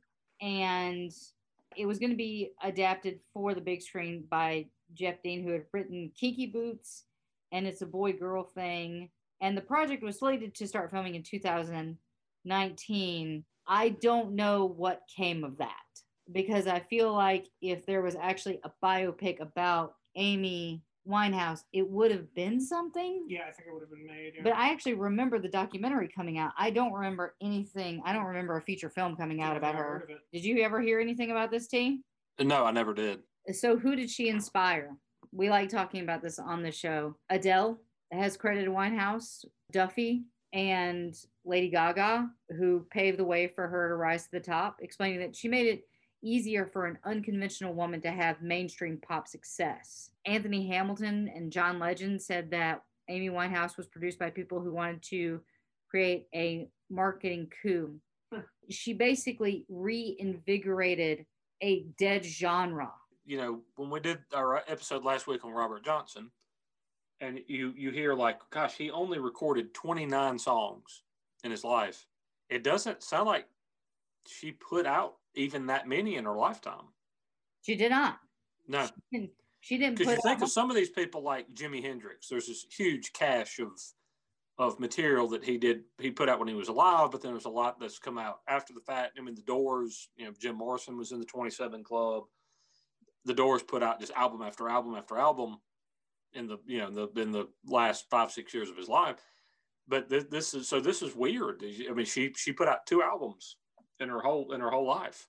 But really, like, she didn't collaborate with a whole lot of people, which is what modern artists do now. They collaborate, and it's, you know, this person featuring this person. Right. She just didn't do that. Sure. And also, it seemed like she put a lot of her heart and soul into the songs that she produced. It was, I mentioned it earlier, that pain was her muse. Like, being in that really vulnerable place put her in, I guess, the right headspace. And I say that with bunny ears, the right headspace to write these incredible songs. But she was only 27. And it was just, she lived fast. She lived very fast. You know, because of her success, because of what happened when she did Back to Black, record companies sought out other artists with a similar sound and really started working with like experimental musicians in general. And that's like Adele and Duffy. That was the second wave that was similar to Winehouse. Now, I'm pretty sure you don't know, I could actually be wrong. Do you know Chasing Pavements by Adele? Oh, yeah. Yeah, that was Adele's first American hit. And you can see the influence that Amy Winehouse had on that single. Sure. It was very bluesy. It was very retro. It's a great song with an incredible music video. If you haven't seen the video for Chasing Pavements, dude, please look that up. It's awesome. She created that second wave of really interesting British females. And then the third wave was Florence Machine, Little Boots. And, you know, all of these women came after Amy. She broke down barriers. She created and rejuvenated sound. She was a pioneer. She was awesome. That's the thing you need to take away from this. Yes, she had a very troubled life. Yes, she had, you know, addiction that held on to her so incredibly strong. But at the root of her, she was an incredible artist.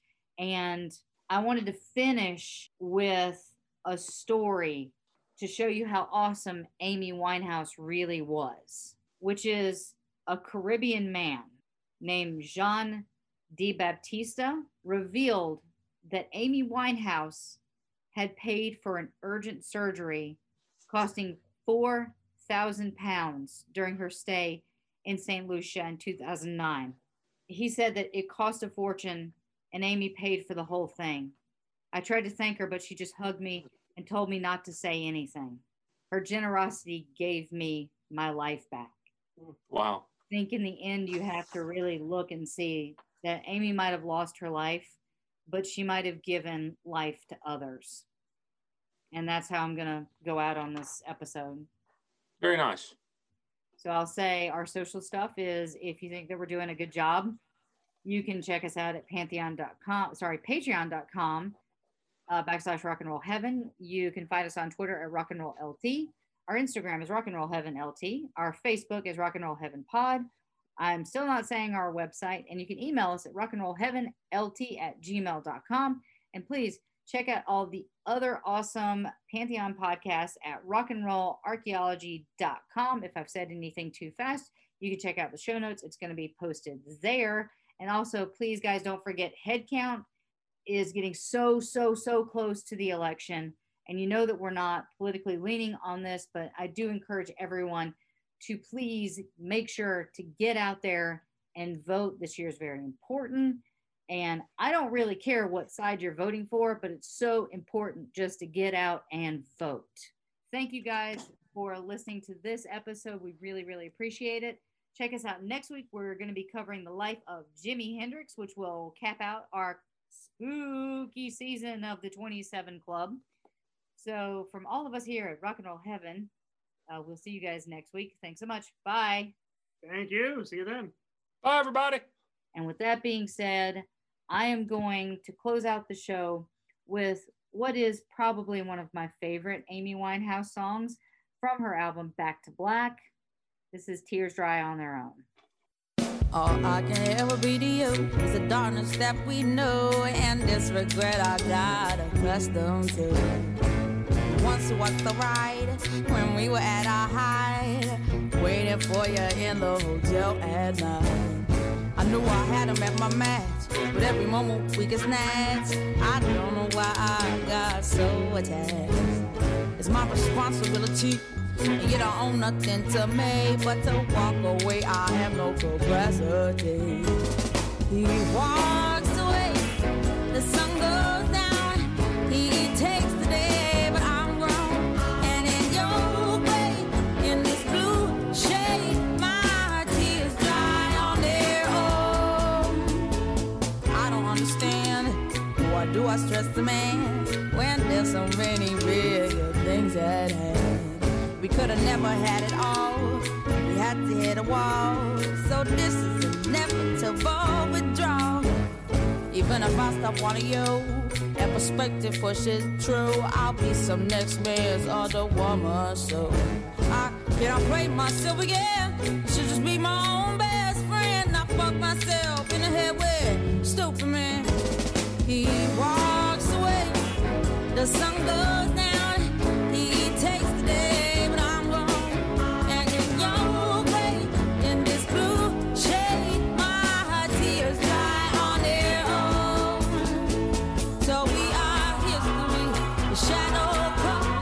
The sky above away.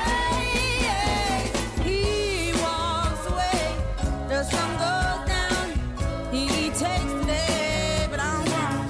And you're way in this blue shade. My tears dry on their own. I wish I could say no regrets and no emotional days. 'Cause as we kiss goodbye, the sun sets. So we are history. The shadow covers me. The sky above the blaze, lonely lovers see. He walks away. The sun goes down. He takes the day, but I'm grown. And in your way, my blue shade, my tears dry on their own. Whoa, he walks away. The sun goes down. He takes the day.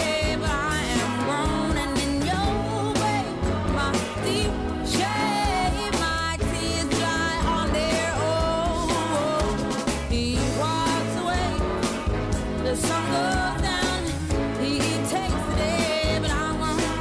And in your way, my deep shade, my tears dry.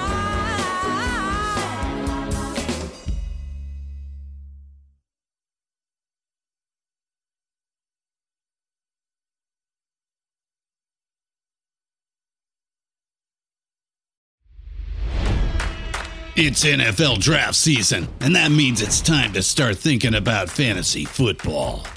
FantasyPoints.com features industry-leading experts and prognosticators using proprietary hand-charted data to help you score more fantasy points. FantasyPoints.com is the place to go for whatever kind of fantasy football you play. Whether you play fantasy football, daily fantasy sports, or do a little bit of everything, Fantasy Points has the meticulously researched content to guide you to victory. And why wait for the fall? Fantasy Points also covers the new spring football league, the UFL. Join the guru, John Hansen, Scott Barrett, Joe Dolan, and other massive names in the fantasy football universe with an exclusive offer. Use code Pantheon for 15% off any Fantasy Points package, including the all-in package, with access to every article, tool, and data nugget that Fantasy Points has to offer. That's fantasypoints.com and code Pantheon for 15% off at Fantasy Points. Fantasypoints.com, code Pantheon. Score more fantasy points.